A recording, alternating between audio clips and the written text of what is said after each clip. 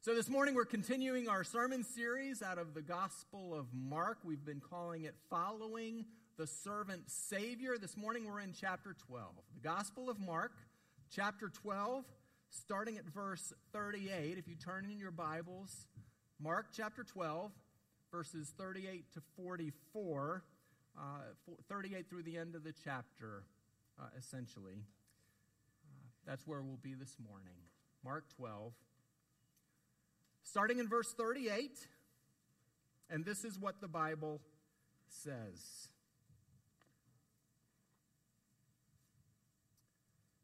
Then he, that is Jesus, said to them in his teaching, "Beware of the scribes who desire to go around in long robes, love greetings in the marketplaces, the best seats in the synagogues, and the best places at feasts, who devour widows' houses, and for a pretense make long prayers. These will receive greater condemnation." Now Jesus sat opposite the treasury and saw how the people put money into the treasury. And many who were rich put in much. Then one poor widow came and threw in 2 mites, which make a quadrans. So he called his disciples to himself and said to them, "Assuredly I say to you, that this poor widow has put in more than all those who have given to the treasury, for they all put in out of their abundance. But she, out of her poverty, put in all that she had, her whole livelihood." Title of the message this morning is Takers and Givers. Takers and Givers. And if you would like to track along with the message, you can listen for these 6 things. Tuesday, motives, reserved seating, people watching, less than a penny, and holding back. Tuesday, motives, reserved seating, people watching, less than a penny, and holding back. Let's bow our heads and pray together.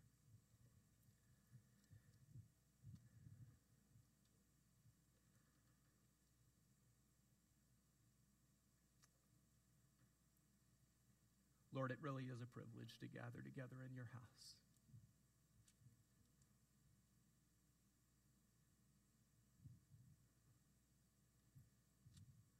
So good to lift our voices up and praise you for who you are. And to be reminded of your promises in song. It's so good to open your word. Thank you for the scriptures. God, I pray that you would speak to our hearts today, please. Give us ears to hear. Give us hearts to understand. I pray, dear God, that your Spirit will fall fresh on us this morning, please. Do your work in us. In Jesus' name, amen. All right, so as we begin this morning, it's important to remember where we are in the life of Jesus. As a reminder, this is the last week of Jesus' life before he's crucified. Feels like some time ago. As a matter of fact, it was 12 weeks ago that Matthew was in chapter 11 of the Gospel of Mark. And at the start of chapter 11 in the Gospel of Mark, Mark records the events of the triumphal entry, when Jesus rode into Jerusalem on a donkey as the people praised him. Hosanna! Blessed is he who comes in the name of the Lord. Question. What day of the week did Jesus make his triumphal entry? Sunday. Of course, we call it Palm Sunday. because the people waved palm branches and carpeted the streets with their palm branches as Jesus rode by on the donkey. It was Sunday. On Monday, Jesus overturned the tables of the money changers at the temple. And from that point on, tensions started to mount. As a matter of fact, it was on Monday that the scribes and the chief priests plotted to kill Jesus. Mark 11:18 says this, "And the scribes and chief priests heard it." They heard about what had happened at the temple. They heard that Jesus had overturned the tables of the money changers. And they sought how they might destroy Jesus, for they feared him, because all the people were astonished at his teaching. That was Monday. And then verse 19 says that Jesus left Jerusalem when evening had come, and verse 20 says, "Now in the morning." So there's a clear delineation of days here. Verse 19 is Monday. Monday ends. Verse 20 is Tuesday. And Tuesday is a busy day for Jesus. It's full of confrontation. The confrontations begin at verse 27 of chapter 11. "And as he was walking in the temple, the chief priests, the scribes, and the elders came to him. And they said to him, 'By what authority are you doing these things? And who gave you this authority to do these things?' So after Jesus stumps these men with a question of his own, he shares a parable, and that parable angers them. The Bible says in Mark chapter 12, "And they," that is the chief priests and the scribes and the elders, "and they sought to lay hands on him." They wanted him dead. And they wanted him dead now. That same day, Jesus is confronted again. Then they sent to him some of the Pharisees and the Herodians to catch him in his words. That's verse 13, Mark chapter 12. Confrontations continue in verse 18. Then some Sadducees, who say there is no resurrection, came to him. Are you keeping a list here, Grace? All in one day, a long line of people have come to confront Jesus. The chief priests, the scribes, the elders, the Pharisees, the Herodians, and the Sadducees, all coming, trying to find fault in him, trying to catch him in his words. They want to take hold of him. They want to put him to death. And finally, Jesus is confronted by another one of the scribes in verse 28. And it's interesting that Mark's version appears to indicate this scribe's question is a sincere one. But the Gospel of Matthew presents it a little differently. Listen how Matthew describes this. "Then one of them, a lawyer." Now, the Gospel of Mark identifies this man as a scribe, but a scribe was one who studied the law of Moses. He was one who preserved the law of Moses. So it was okay to refer to him as a lawyer. "Then one of them, a lawyer, asked him a question, testing him." He wasn't fully sincere. He was testing Jesus. It was another opportunity to confront Jesus.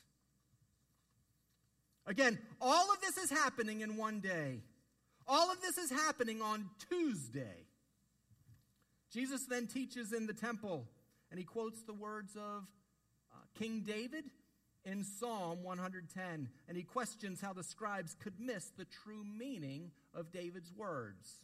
Matthew preached that message 2 weeks ago. And then we find ourselves at today's text, starting at Mark chapter 12, verse 38. "And he," that is Jesus, "said to them in his teaching, 'Beware of the scribes Question. Who's Jesus speaking to here? If you have your Bibles, you may find it. It's at the end of verse 37. Who's Jesus speaking to here? He's speaking to the common people. Verse 37, and the common people heard him gladly. They're seeing all this testing taking place, and they listened to Jesus, and they listened to him gladly. After a day of confrontation, the common people heard him gladly. Not the seemingly important people, not those who were testing Jesus, not the ones who were trying to find fault in him. They all walked away with their tails between their legs. It was the common people who heard him gladly. And it's to them that Jesus speaks these next words. Then he said to the common people in his teaching, beware of the scribes who desire to go around in long robes, love greetings in the marketplaces, the best seats in the synagogues, and the best places at feasts, who devour widows' houses, and for a pretense make long prayers. These will receive greater condemnation. Beware, people. Watch out. Guard yourselves against the teaching of the scribes. Why? What is it we have to watch out for? What is it that Jesus wants us to guard against? Jesus makes 6 allegations here against the scribes, and they all have to do with motives. The first is this: they go around in long robes. Listen, it's okay to dress differently. It's okay to look different from others. But what's the motive? The scribes wanted people to recognize them as noteworthy people by the way they dressed. Check your motives. Check your heart when it comes to appearance. It saddens me that modesty is a lost virtue today. Listen to what the Bible says about appearance. But the Lord said to Samuel, do not look at his appearance or at his physical stature, because I have refused him. For the Lord does not see as man sees, for man looks at the outward appearance, but the Lord looks at the heart. If the goal of my appearance is to draw attention to myself, my motives are not right. My heart is not right. Second allegation against the scribes was this: they love greetings in the marketplaces. How the scribes dressed prompted people to greet them in a special way. They had status, and they had position, and because of it, they were greeted with honor as they walked about in public. They were greeted with titles: Rabbi, Teacher, Master. And they loved it. They were greeted with expressions of deference. As a matter of fact, one commentator said, as a scribe walked down the street, everyone, with the exception of a laborer, with the exception of someone working in that moment, everyone was expected to rise in honor of his presence. Check your motives when it comes to status or positions of authority. If I use my position to feed my own ego, or build my own kingdom, or make people believe I'm better than they are, rather than using my position for the betterment of others, my motives are not right. The Bible says those in positions of authority are to treat people considerately and fairly. The scribes failed miserably at this. The third allegation against the scribes: they desired the best seats in the synagogues. They wanted to sit where the important people sat, where they could be seen by everyone. I recently watched a documentary about a mega church in New York City that had reserved seating for important people.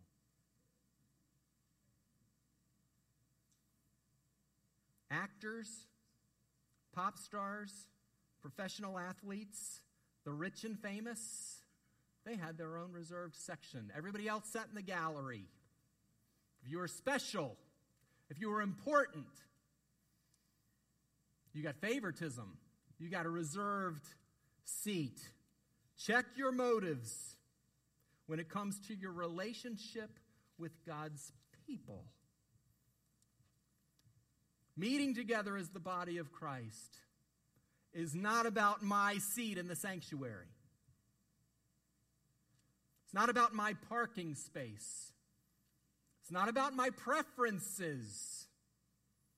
It's about the proclamation of the gospel and corporate worship and making disciples and encouraging one another and equipping laborers to do the work of the ministry outside of these walls.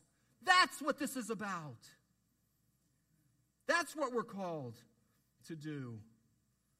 The Bible says, let each of you look not only out for the interests of his own, but also for the interests of others.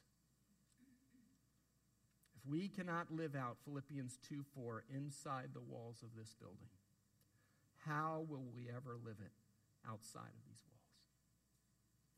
How will we ever point people to Jesus if we're more interested in self?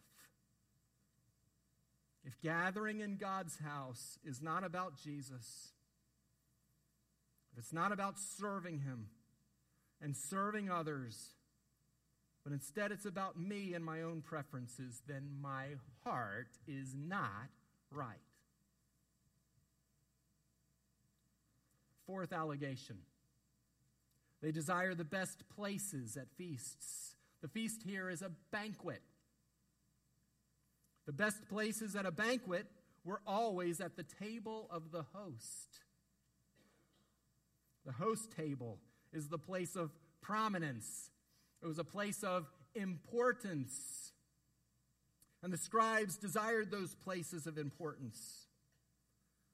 But it's not just that they desired those places.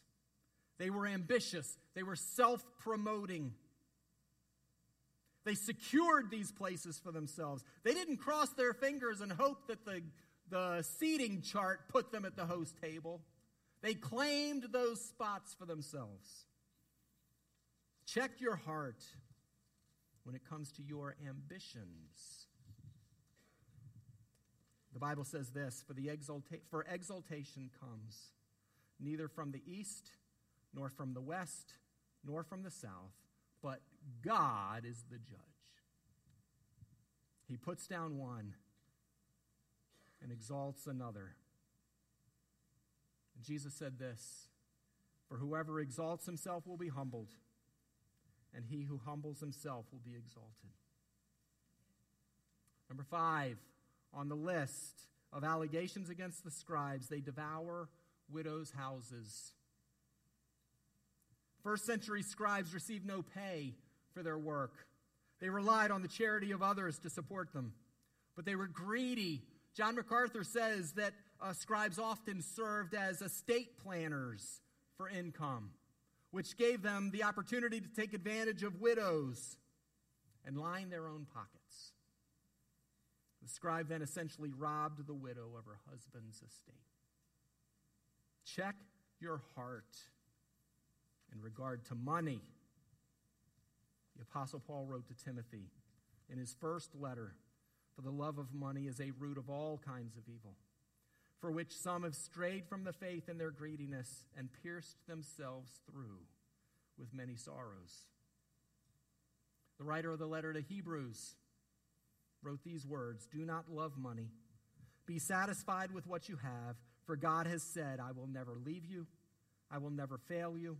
I will never never abandon you. Praise God. If I'm willing to take advantage of others, if I'm willing to be unscrupulous to make or keep money, then my heart is not right. Sixth and final allegation against the scribes here in Mark chapter 12. They make long prayers for a pretense. That word, pretense, is translated from the Greek word that literally means a covering or a means of hiding. It's all a lie. They're acting like something they're not. Check your motives. Check your heart when it comes to prayer, and in a wider sense when it comes to the Christian disciplines. Listen to what Jesus said in his Sermon on the Mount. The words are on the screen. And when you pray, you shall not be like the hypocrites, for they love to pray standing in the synagogues and on the corners of the streets, that they may be seen by men. Assuredly, I say to you, they have their reward. But you, when you pray, go into your room. And when you have shut your door, pray to your Father who is in the secret place.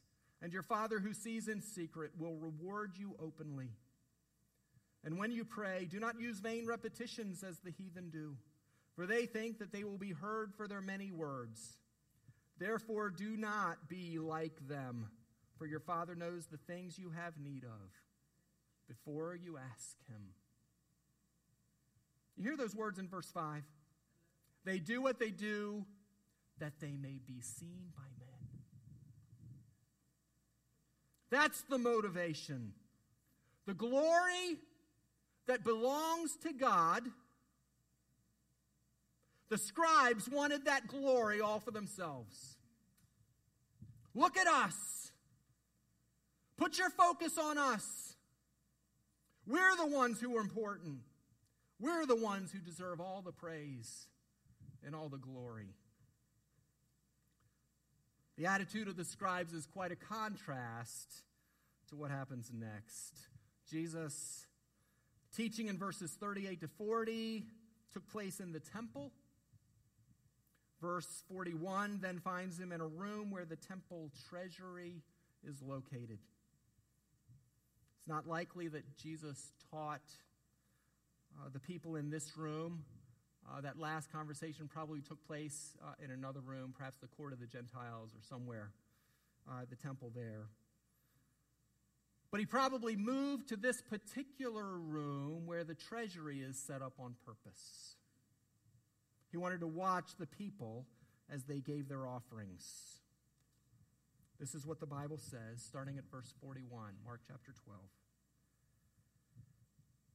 Now Jesus sat opposite the treasury and saw how the people put money into the treasury, and many who were rich put in much. But then one poor widow came and threw in 2 mites, which make a quadrans.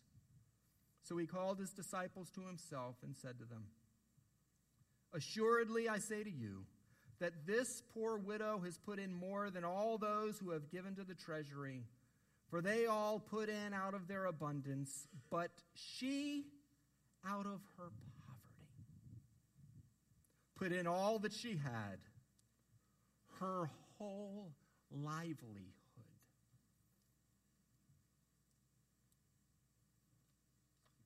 We do not pass the plate here at Grace.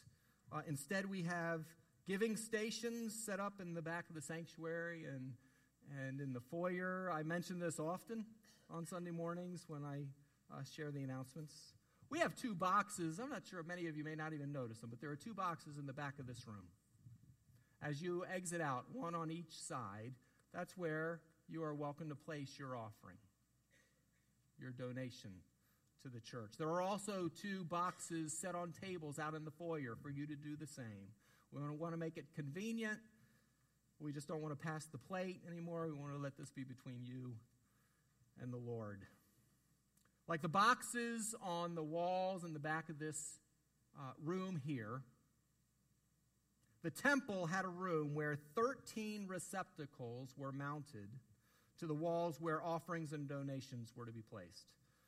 These receptacles were not boxes like we have back here. They were actually horn or trumpet shaped. They were thin at the top, wide enough for coins to fit through, wide at the bottom for the collection of the coins that were donated. How many of you like to watch people? Anybody like to watch people? Yeah, some of you are probably watching people right now. Watch me. Blair and I like to watch people, not to make fun of people, just to watch. People are funny, especially when they don't know you're watching them. So this happened over 20 years ago. Blair and I were in church, and we were watching this young couple. Not yet married, they were young and in love, and they're sitting tight together. And they're cooing with one another back and forth, kind of jotting notes here and there. We're just a couple rows back. And we just are enjoying this because we like seeing this kind of thing. We like marriage, and we like people liking one another and getting along like this. So we're watching this, and it's all smiling and sweet, and he decides he's going to put his arm around her. And he hits her in the eye with his elbow. And her head snaps back, and he's trying to be quiet because church is happening. There's a pastor up front, and Blair and I are trying to keep ourselves from laughing at this. We just think this is awesome. We still laugh about that today, because I have knocked Blair in the head, and we think about that couple. I still remember the girl's name. She didn't marry that guy.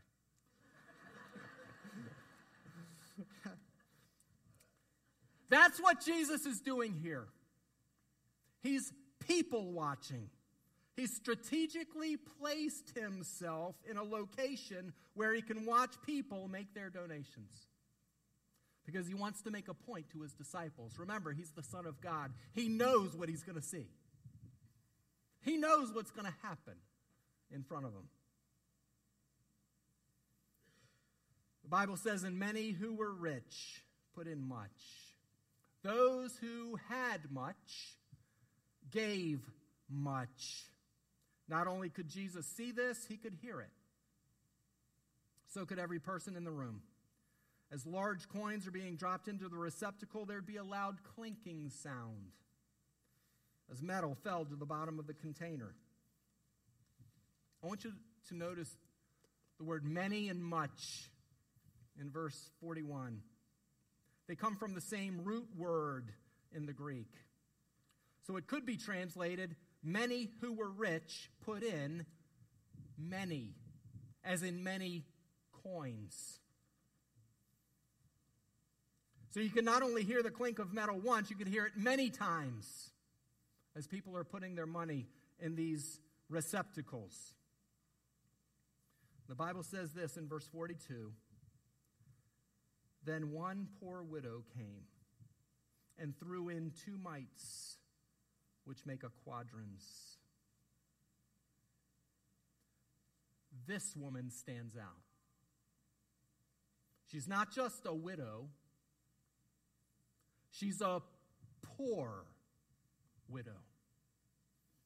The Bible says she has in her hands 2 mites.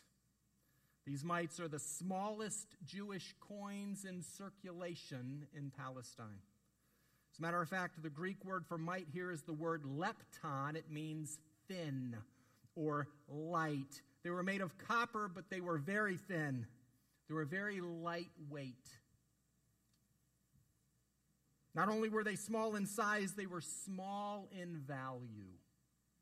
1 mite was equal to 1/128th of a denarius. A denarius was equal to 1 day's wage for the common laborer. So this widow, having 2 mites in her hand, needed 126 more mites just to have a day's wage in her hand. Think about that. The Gospel of Mark was written to a Roman audience, So for his readers' sakes, he told them that 2 mites were equal to a quadrans. That's how it's identified in the New King James and in the New American Standard. Those from Rome would understand that amount would equal less than a penny. The 2 mites this widow had in her hand were the equivalent of less than a penny. The only way this woman could have given any less is if she had given only 1 mite instead of 2. But her example captures the heart of Jesus. Verse 43 says he calls his disciples over. You need to see this, men. Get over here. I've got a lesson for you. So he called his disciples to himself and said to them, assuredly I say to you that this poor widow has put in more than all those who have given to the treasury, for they all put in out of their abundance, but she out of her poverty put in all that she had, her whole livelihood. Hear me please.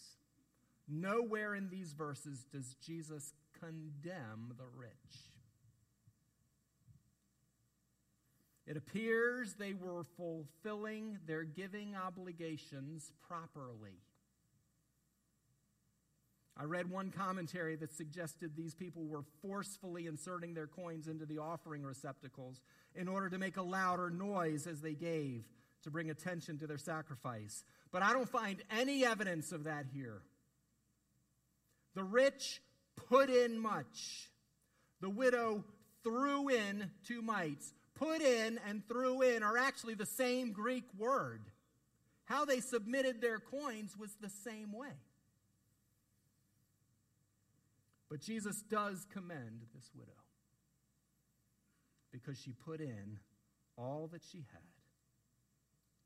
her whole livelihood, everything she had to live on. This widow gave. Let me say that again. Everything she had to live on, she gave. Remind me again. What day of the week is it? Tuesday. It's Tuesday. What happens on Friday? Jesus is crucified. Thursday, he will be arrested. Friday morning, he will be tried and crucified on a cross. Jesus wanted his disciples to see this.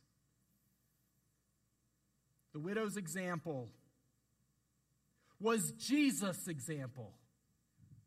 Because in just a few days, he would be giving up everything he had. His entire life. The point of today's message is this.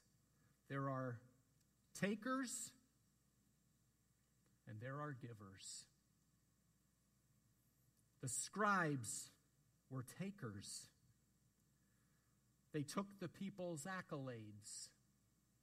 They took advantage of their authority. They took the best seats in the synagogues. They took the best seats at banquets. They cheated widows out of their houses and money. And they stole the glory that only God deserves.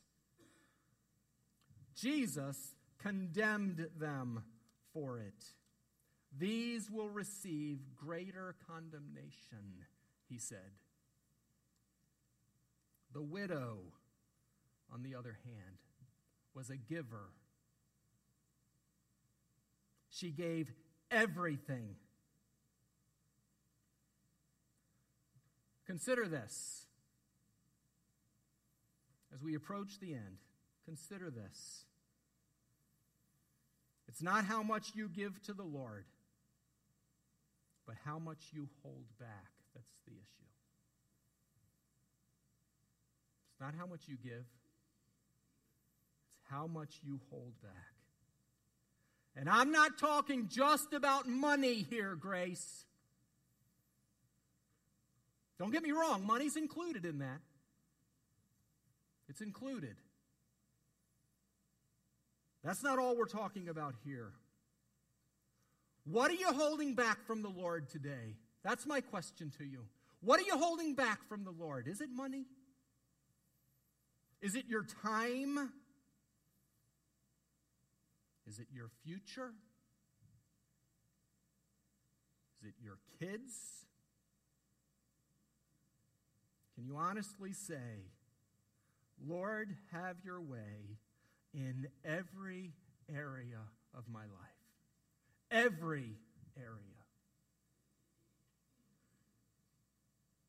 What areas of your life are you trying to hide from the Lord? Is there a sin issue? Is it your thought life? Check your motives. Examine your heart. The Bible says, examine yourselves as to whether you are in the faith. Test yourselves. I bet if you were to question the scribes, they would say, yeah, we're in the faith. They were far from it. Examine yourselves as to whether you are in the faith. Test yourselves. Let's close in prayer.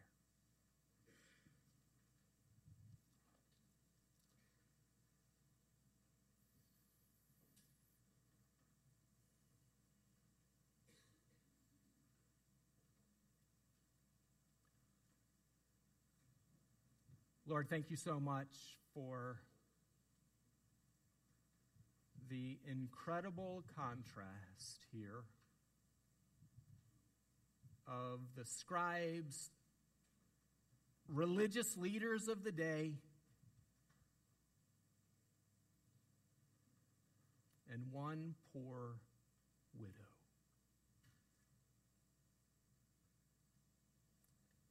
Thank you for her example.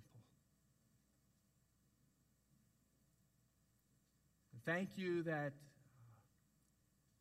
only days later you gave your life freely. You gave all so that we could have the hope of eternal life by placing our faith in you.